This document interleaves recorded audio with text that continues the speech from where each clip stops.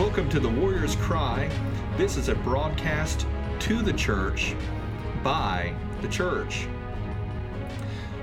So I just want to introduce you to basically the concept of this show.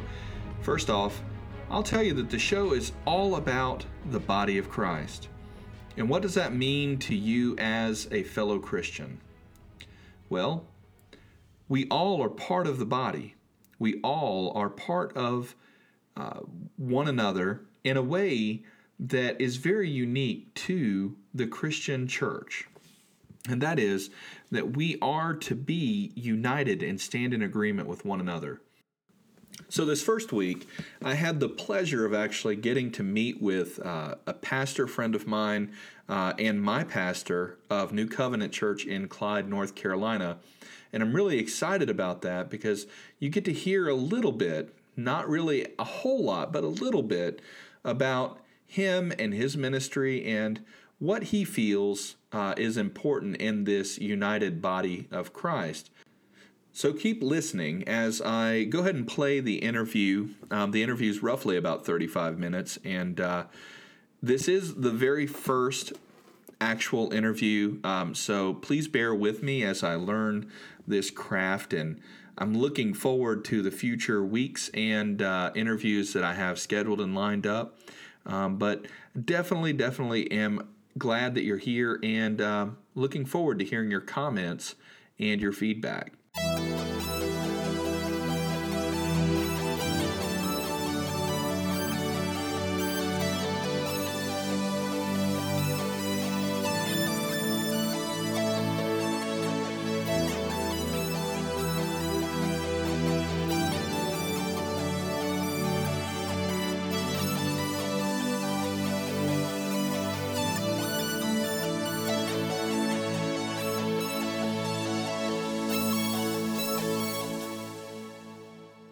Hello, this is James Edwards for the Warrior's Cry podcast. I just wanted to introduce my first guest in the podcast series about unity in the body of Christ. And I've got Pastor Nick Honerkamp of New Covenant Church in Clyde, North Carolina.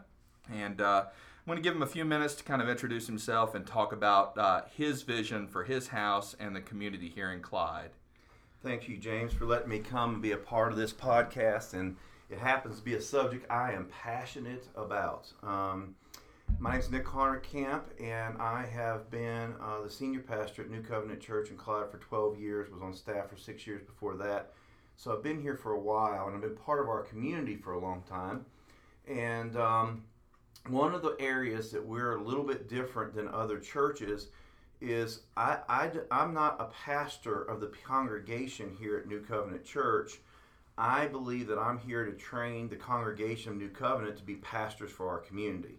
I believe that every member in our church should be a minister out in the community, and that we all have giftings, anointings, and callings that we should walk in.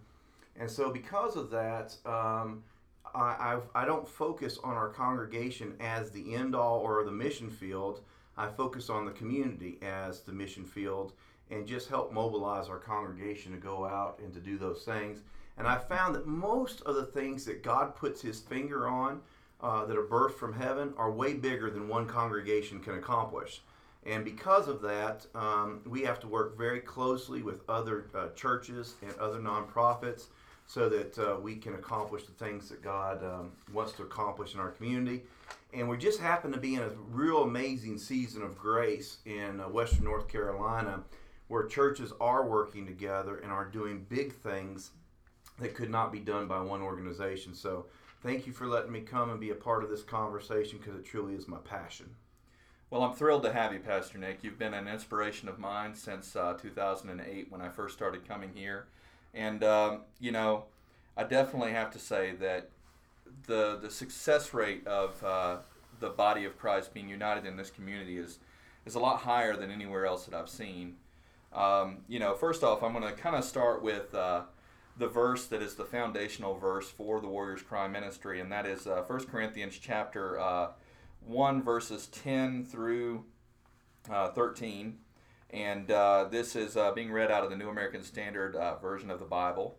So basically it starts with, "Now I exhort you, brethren, by the name of our Lord Jesus Christ, that you all agree, and that there be no divisions among you, but you be made complete in the same mind and in the same judgment. For I have been informed concerning you, my brethren, by Chloe's people, that there are quarrels among you. Now I mean this, that each one of you is saying, I am of Paul, I have Apollos, I have Cephas, and I have Christ. Has Christ been divided? Was Paul crucified for you? Or were you baptized in the name of Paul?" So, starting with that, Pastor Nick, what does that verse mean to you? Well, I guess sometimes we in the body of Christ treat people with a different label as if they're not Christians at all, if they don't follow our brand or our theology. And that verse says to me that we were all became the body of Christ at the foot of the cross. And so if you're a Christian and you disagree with me on theology, but you agree with me on relationship with Jesus, that trumps everything else.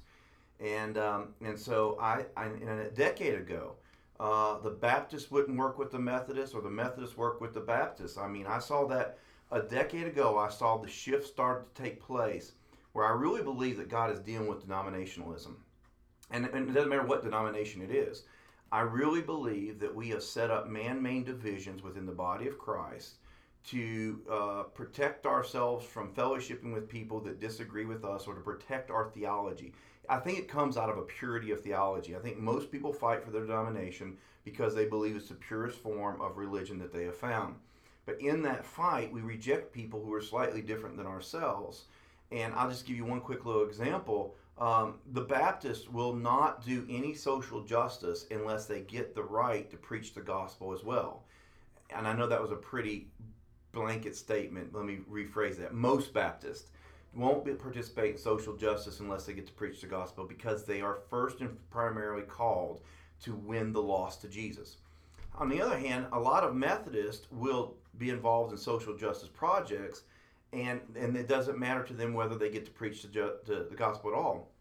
Jesus said, if you've given water to the thirsty, or fed the hungry, or clothed the naked, then you've done that to me, and they see the value in that. But what we've done is we tend to demonize one position or the other, where I think, praise the Lord, we have Methodists who will serve when they can't preach the gospel, and thank the Lord that when the Baptists show up, they're going to tell somebody about Jesus. I just think the Lord always intended for all of us to do this together instead of demonizing someone who is different than we are. Right. You know, I actually, several years ago, I had a dream, and this is why the Warrior's Cry foundational verse is that 1 Corinthians chapter 1, verses 10 through 13.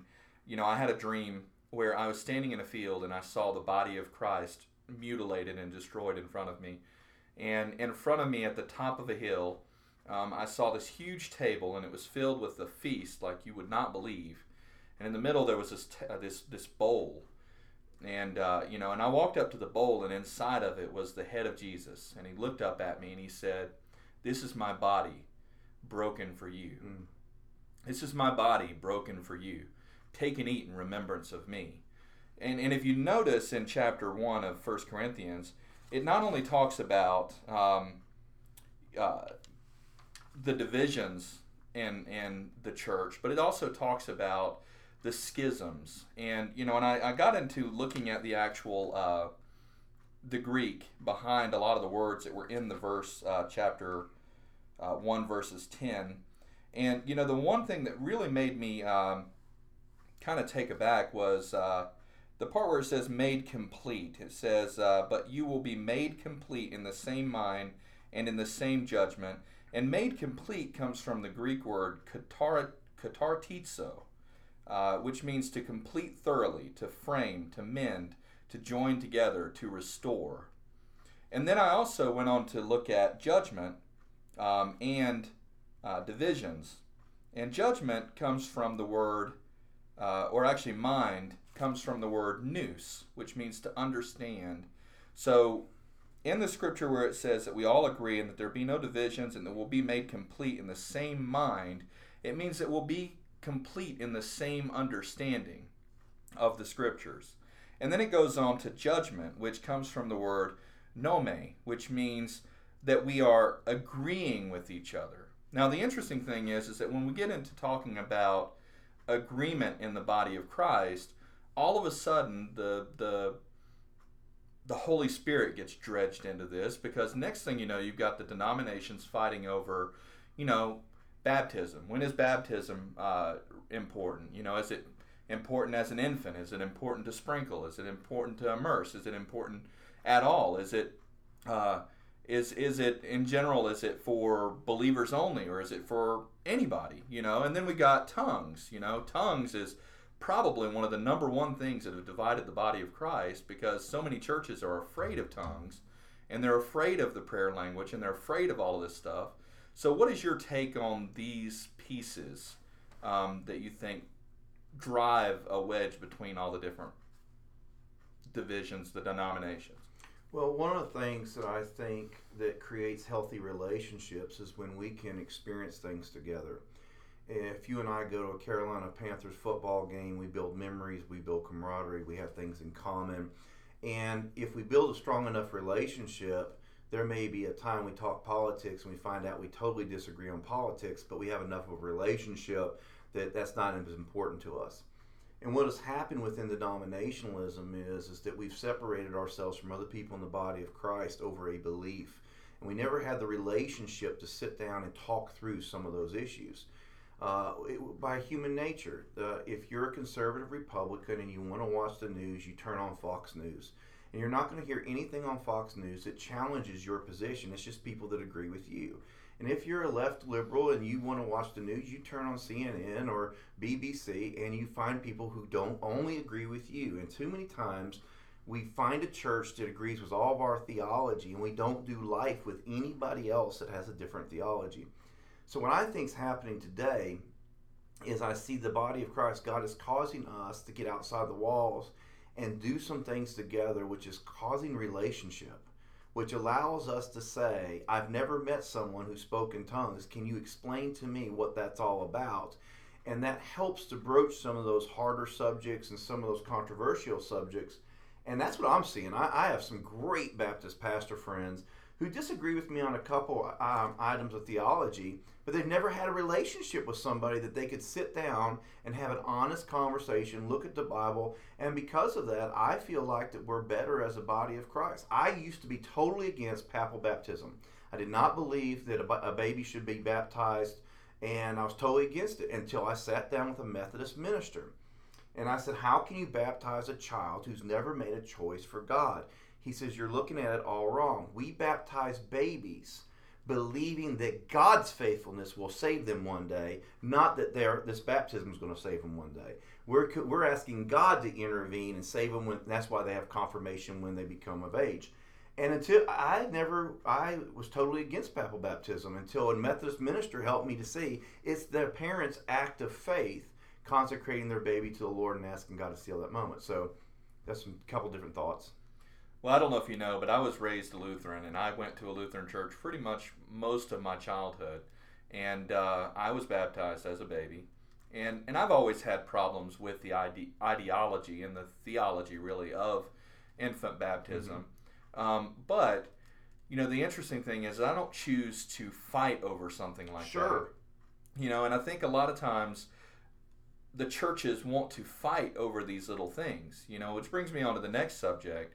You know, a few years ago, actually probably about 20 years ago now, I had started up a coffee shop with one other person at an old church that I was actually part of, and we really wanted it to be a youth thing. We had like games, we brought in like these bands, you know, we had like Building 429, you know, now they're pretty big, but they actually came to perform, and we had a bunch of different Christian rock artists come. We had Disciple. We had all of these different groups come.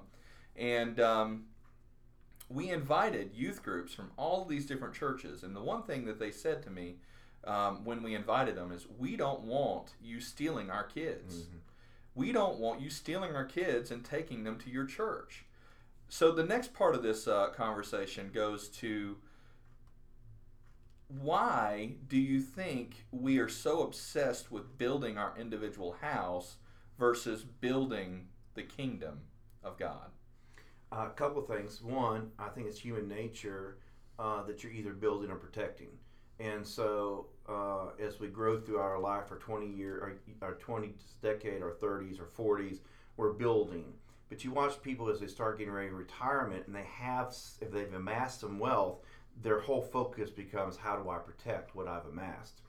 And so a lot of times, if you're not building something and can see growth, you tend to revert back to trying to protect and keep what you already have. The second thing is I don't like it. My name's on the sign out front. I don't like it.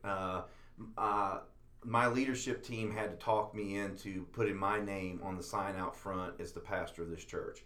To me, it's New Covenant Church, and the glory of this house is that God lives here among godly people, and who cares who the senior pastor is. But to a lot of people, that is important. So my name's out there, and if there's any problems at New Covenant, I take responsibility for it.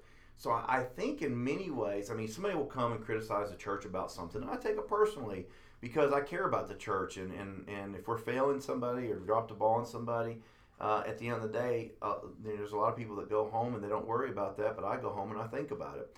And I think that a lot of folks can't get to the thought process of how to give our lives away outside the walls of our church in a manner that no one will ever get any credit, because there's so much drama going on inside the church that they never get out there. They never get beyond that. And I think that people want fame. I think people want to make a paycheck. I think people want to feel successful. So they focus on the things that's going to, add up in that column of their life. That's what I think. Yeah.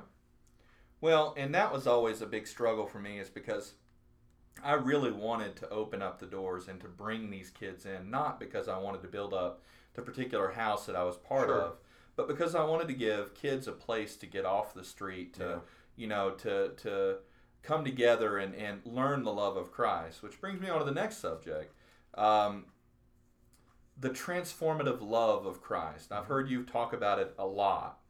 And when it comes to the transformative love of Christ, we all think, oh, well, he loves us as long as we listen. He loves us as long as we follow. But the struggle that I have there, and I see a lot of churches struggle with it too, they're all talking about, well, he loves you until a certain point. Mm-hmm. But if you stop listening, he turns his back on you. Mm-hmm. And you also see a lot of these churches do that as well. So I had a conversation with my stepfather the other night, and he was talking about a guy that he knows who turned away from Christ because he had an uncle who happened to be homosexual. Okay. And in the Baptist church he was raised in, there was an elderly gentleman who he had respected for a very long time, and his mom was being prayed after his uncle after his uncle had passed away. And when the gentleman found out that the person that he was praying for was gay, he stopped praying right then and there, and he said, "There's nothing I can do for you. He's in hell." So the interesting thing is it seems like, hey, I personally believe that homosexuality is wrong, personally. However, I don't believe it's any different than any other sin, personally. And to see that a church would actually chastise and say somebody goes to hell, or a person goes to hell, can injure so many people. What are your thoughts on that? I think that, sexual behavior is one of the first places the church begins to crucify people, and yet all of us have a sexual side, and many of us have walked in sexual dysfunctions. I think the Bible's very clear that marriage is between one man and one woman, but there's as much sin inside of a marriage or inside of the church as there can be outside of the church, and why we would pick one sin and then label someone with that one sin, I think is wrong. I think one of the other areas where we see the same kind of example is with Islam and with ISIS. Good Christian people think they have a legitimate reason to hate Islam and believe that God wants to kill them all. And that is totally unscriptural. God loves the Muslim like he loves the believer. He loves the person. He wants relationship. God doesn't want to kill the Muslims. God wants to love the Muslims and see them get saved. And yet, for some reason, because we are not saturated in the love of God, when we see someone behaving badly or even working contrary to God's will, we think God wants to kill them. But the Bible says that while we were yet sinners, Christ died for us because of his love. And I truly believe that is the thing. You know, Jesus says, "They will know you're my disciples by the way you love one another." I said it Sunday morning in service. I think the number one key or the number one measurement for spiritual maturity is your love for one another. That you cannot get close to God and not love people more. And so there's been an excess of law in the church, and there's been a deficit of love. And I think when we get that right, we're going to fix a lot of these other problems. Well, and that comes back to another point that I've often thought of and I've actually made, is that a lot of us Christians have really become Pharisees, you know. Absolutely. Because we want to crucify somebody because they're different from us, even though behind closed doors we're doing the exact same thing, maybe in a different way, Yeah. but we're still doing the same thing. And when it comes to unity in the church, how do you feel like churches should really address that as a united front? You know, how do you think we should address that as a united front? In the local church or between churches? Between churches, as a local church, as a community, how do you think we should address that? Well, I think it's going to take a couple key spiritual leaders that can see beyond their own local congregation. I firmly believe for me and you to walk in agreement, or for you and I to walk in unity, that both of us have to have our eyes on Christ. We can't have our eyes on each other, or we'll find differences of opinions that'll cause a wedge between us. Right. But I think if I'm walking with the Lord the best I know how, you're walking with the Lord the best you know how, we can come into agreement around that. But also within the body of Christ in a region, I think there has to be a couple spiritual leaders that can think beyond their local congregation. To, like, going back to your coffee house. If the coffee house is not in the local church but in a neutral setting, if the coffee house doesn't have its own youth group, I've found that you have 10 times better chance of getting other people to participate. If it's on an individual church's campus, there are people that will not participate for fear that they might lose their kids or lose whatever to that church. So if you have a large Christian concert, if you have an evangelistic crusade, if you have a community-wide prayer movement, if you have you start a new homeless shelter or whatever, if you can make room for all the denominations and all the churches and do something in the public. But see, that's why it's happening. God wants to advance his kingdom outside the church, and the churches won't do it if it's not on neutral ground. So they have to go out in the community, and whenever they do, they stumble into unity. And they realize, hey, we have a lot more common than we thought we did. But I think that's God's divine plan, because we haven't done it on our own. So he forces us to use the model he wants to use, which is advance the kingdom in the community. Right. I find that interesting. I definitely do. I wish, that is a lesson that I learned after the coffee house, was that we should have done it on neutral ground. At the time, I was honestly young and immature, and even though I was a youth leader, not many below 30s really have their mind completely saturated with knowledge or wisdom at that point. So getting back to the topic of transformative love of Christ, a few years ago, I had an interesting experience where, God was really ministering to me about the total love of Christ, and that God wants us to love regardless of who that other person is. And I made a Facebook post a few years ago, and I actually called myself out and said, hey, as Christians, if we have somebody who is, I don't know, a Jehovah's Witness that comes and knocks on our door, what do we do? Normally, a Christian might slam the door in their face. Normally, a Christian might turn them away and say, I know my God. Normally, they might argue with them. But what I actually challenged my readers at the time to do was to invite them in. Let them sit. Offer them a drink. Just let them have a chance to speak. All the while, you just showing them the love of Christ. And hopefully you'll plant a seed, because, the Bible says Paul or Apollos planted the seed, Paul watered, but Christ gives the increase. We never typically have the opportunity to bring someone from the seed stage to the water stage to the salvation stage typically. And so I made that call, and as soon as I wrote that blog post, all of a sudden a knock came on my door, and it was a Jehovah's Witness. Mm-hmm. And I know that God was challenging me at that point, and I invited them in, just like I had said in my letter. Of course, they didn't want to come in, so I stood out on the porch and talked to them for a few minutes, and as they left, they said this was the best Christian household we've ever come to. Cool. He showed us love even though we didn't agree. Yes. And, which brings me back to the unity statement. The fact of the matter is yes, there is a lot of theology out there, a lot of different things that we may agree or disagree. But as a body of Christ, the finger doesn't serve the same purpose as a nose. Absolutely. Nor does the ear with the eye, and the Bible was clear about that. So when it comes down to it, we don't necessarily have to all agree on tongues to be unified. Would you agree with that? Absolutely, 100%. So why do you think we really use those things to tear each other apart? That's a good question. First of all, if you really love your child, as they grow, mine are adults now, and I love my children very much, and there are things of me that are in them that I can see, but then there's other opinions they have that I totally disagree with, but it doesn't impact my love for them.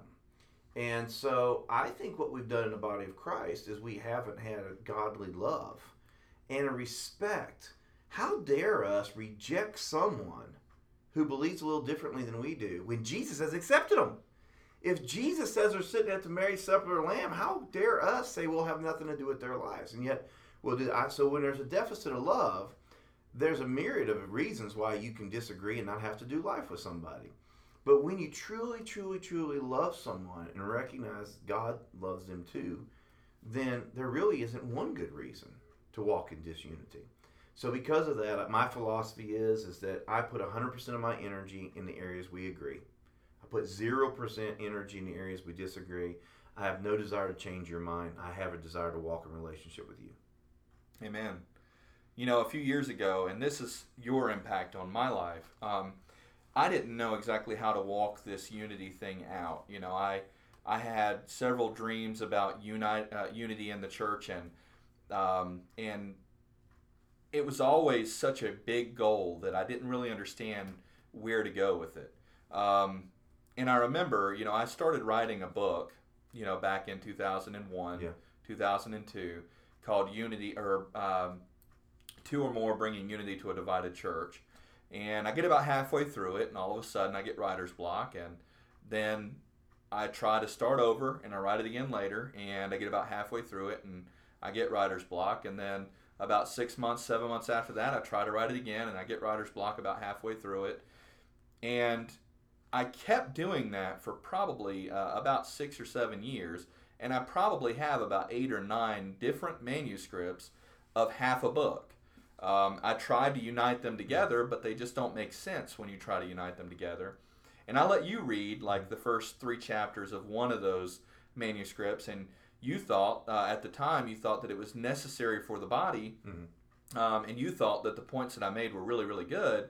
However, you also made a point a few months ago in a sermon. You said, sometimes we birth things that are broken, and we pray for those things that are broken. All the while, God wants us to birth a complete thing, something that He wants to utilize, which is the result of this podcast. I felt like, maybe a book might not be the best way to address this, but maybe talking with different pastors would be.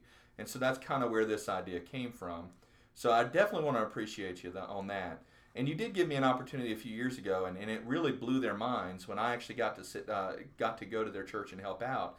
But you'd made a call in the church that there was a local Baptist church that was having a tent revival, and you had asked several people in the church, you said it in front of the whole congregation, to just go and blow their mind and help. Yeah. And, I went, and there might have been one other person from our church that went. And when we showed up, they're like, oh, where do you go? Which Baptist church do you go to? Mm-hmm. And I said, oh, I don't go to a Baptist church. And they said, really? Where do you go? And I said, well, I go to New Covenant Church in Clyde. And the pastor literally looked at me like he saw a two-headed deer or something. And he said, well, boy, you do realize that that's a Pentecostal church, right? I said, well, it is. And he said, well, we're a Baptist church. We don't necessarily agree. And I said, it's not about whether or not I agree with you. Mm-hmm. It's about whether or not I love you to hopefully see people come to Christ through our work. Yeah. And I definitely wanted to thank you for that. So that's one of the reasons why I wanted you on my first podcast, because you have really inspired me to do a lot of the things that I probably would not have done, nor would I have known about because of that. So, in closing, what are some additional thoughts you think about your vision? Because I know a few years ago you talked about one church, and I haven't heard you talk about it since, but you did talk about one church a few years ago. Are you still is that still part of your vision, or is that kind of mutating into something else, or what are your thoughts on all that? Well, we learned some things. About 8 years ago, myself and 4 other pastors got together and spent a couple days in prayer. And a couple of those were Baptist pastors, and one Spirit-filled, and the other was non-denominational. And we even talked about swapping pulpits, preaching the same sermon series. And right after that is when the homeless shelter emerged. And we all got together and birthed the homeless shelter. We then started walking together and realizing that there were different levels of unity and relationship within the churches. The basic level is serving. It's serving the poor, serving in the community. We can work very easily with the Roman Catholics, work very easily with the Episcopalians, work very easily with the Baptists about a food center or about a homeless shelter or something like that. Then you cross another bridge when you begin to do ministry together. 6 churches got together and did a VBS at the community college. I remember that, yeah. And one of the first things that came up was about baptism. Are we going to sprinkle, or are we going to immerse any of these kids to get saved? And so 6 churches did that baptism together, and we actually, all the senior pastors deferred and let the youth pastors and children's pastors make the decision, and they made the decision to immerse. So I found that interesting. But there was a whole different level, though, and there's less people that we can do that with because we were now crossing bridges of ministry, which is way different than just serving. In fact, one of the Baptist churches in our community a year or 2 ago held the Strange Fire Conference that was very anti-charismatic. One of the worst things that's happened to the church is the charismatic movement. And so it was very anti-charismatic, and I found out they were hosting it at their church. And they happened to be a pastor in the community that I was loosely affiliated with on a project. And so I went to them and I said, hey, I see you're hosting this event. What does that mean for us? And he says, we can serve together, but we'll never minister together. And I said, okay. And that was where his line was, not my line. I can minister right with the guy because I'm going to preach Jesus. We're going to stay in the center. So in saying that, I do believe that what the Lord is doing, at least in our community, is providing entry-level opportunities for the Baptist, Methodist, Presbyterian, Spirit-filled, non-denominational to work together. And we've been able to do several big projects that only God can get glory for because no church could have pulled it off. I think we've seen some entry-level ministry opportunities like sharing services with one another, group VBSs together. Right now I have 3 things in my inbox of a church has contacted me because they're wanting to do a community-wide concert, a community-wide event for the churches, and they want me to get behind it and see if I can help pull that together. So I do think that we're seeing some movement, but I guess so one, there's service opportunities, just developing relationships so we trust one another and focus more on love than law. 2, there are opportunities that are happening where we're beginning to do ministry together. But the third thing I'd say is that we don't ever want to be the Baptist church. And we don't want the Baptist church to change. I want the Baptist church to do what the Baptist church does best, but be in relationship with the Methodist church, Presbyterian church, the Spirit-filled church, and all of us be the different parts of the body. And so I think that's the new revelation. I think that for some reason we got the notion that for us to walk in unity mean we had to lose our uniqueness. And what I'm seeing now is people saying, you know what, I'm okay being us, but accepting my brother who's different than me. And just one last thing, I was talking to a Baptist pastor recently. A person in his congregation had asked me for a video that I knew about that he needed to watch. He said, I really think our Baptist church is about to go into revival. And he says, I really wanted some feedback. And so I went to that Baptist pastor and I said, look, your members are leaking everywhere that you guys are near revival. If you enter in revival, please call my church and let us work your parking lot. We don't care where it hits. We just want to be part of it, And he said, absolutely, I would call you guys and let you guys come be a part of it. So I'm excited to see those changes in our community. Well, I definitely have seen that, and I in my workplace, I work at I'm not going to say on the podcast, but where I work at, I deal with a lot of people every day.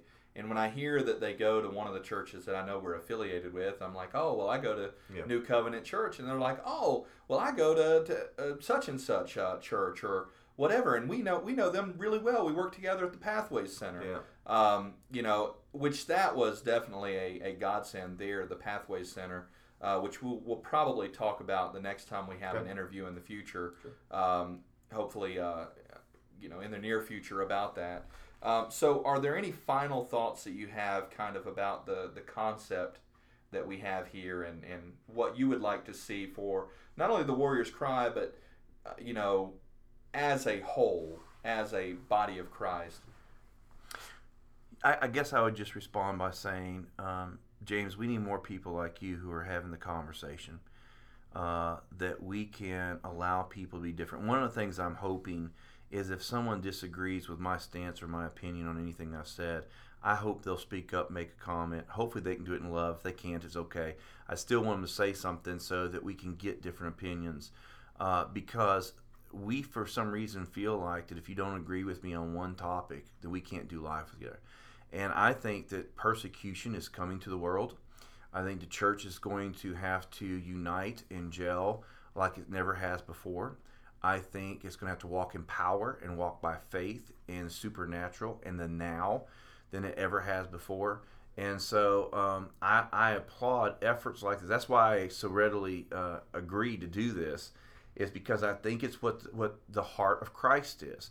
And he can do it in peace or he can do it in judgment. And I just pray that we as a body of Christ can begin to recognize each other's uniqueness, celebrate that, walk in love, and begin to realize that the goal is not inside the walls of the church, it's in the community. And if we can do that, I believe we can make progress to advance the kingdom of heaven. And I think that forums like this give us an opportunity to do that. Well, I definitely thank you for being on The Warrior's Cry, the first episode. I'm excited about seeing where this goes. I will leave one last thought before I stop recording this podcast, and that is just to remind you listeners that we as the body of Christ or the individual church, it's not about the finger, it's about the actual whole body. It's about the kingdom, not the individual house. If you seek to build up your house versus building up the body of Christ or building up the kingdom, then you need to ask yourself whether or not you are truly doing what God has called you to do. So thank you for listening, and I want to thank Pastor Nick for being here. Thank you. Do you want to go ahead and tell our listeners exactly how they can follow you or maybe learn more about you? Yeah, you can go on nickhonerkamp.com and read my blog, or you can go to newcovenantchurch.com and watch any of the sermons that we preach. I am writing a book. I'm about halfway through with my book right now about the modern priesthood, the priesthood of each individual, and dealing heavily with repentance and forgiveness. But they can follow that way. But look forward to being part of this in the future. Well, thank you again for being here, and I really appreciate your time, Pastor Nick. Thanks, sir. Thank you.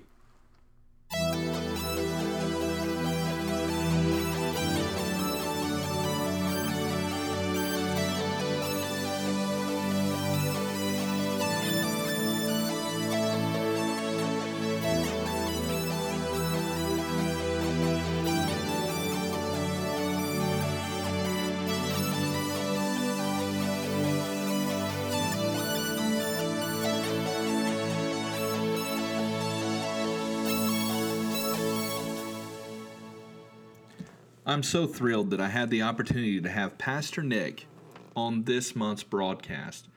So thank you for listening. I'm looking forward to what we'll be doing in the future. And just so you know, this podcast is basically a passion project of myself and is funded not only by my own pocket, but also by a business that I run on the side called 434 Graphics. 434 comes from John 4:34, "For my meat is to do the will of the Father and to see it to completion." For any printing and marketing needs for your business, just contact me directly at 434graphics@gmail.com. That's 434graphics@gmail.com. In addition to that, if you'd like information concerning being interviewed, or if you know someone that might be interested in interviewing, please send their information to thewarriorscry@gmail.com. Once again, that's thewarriorscry@gmail.com.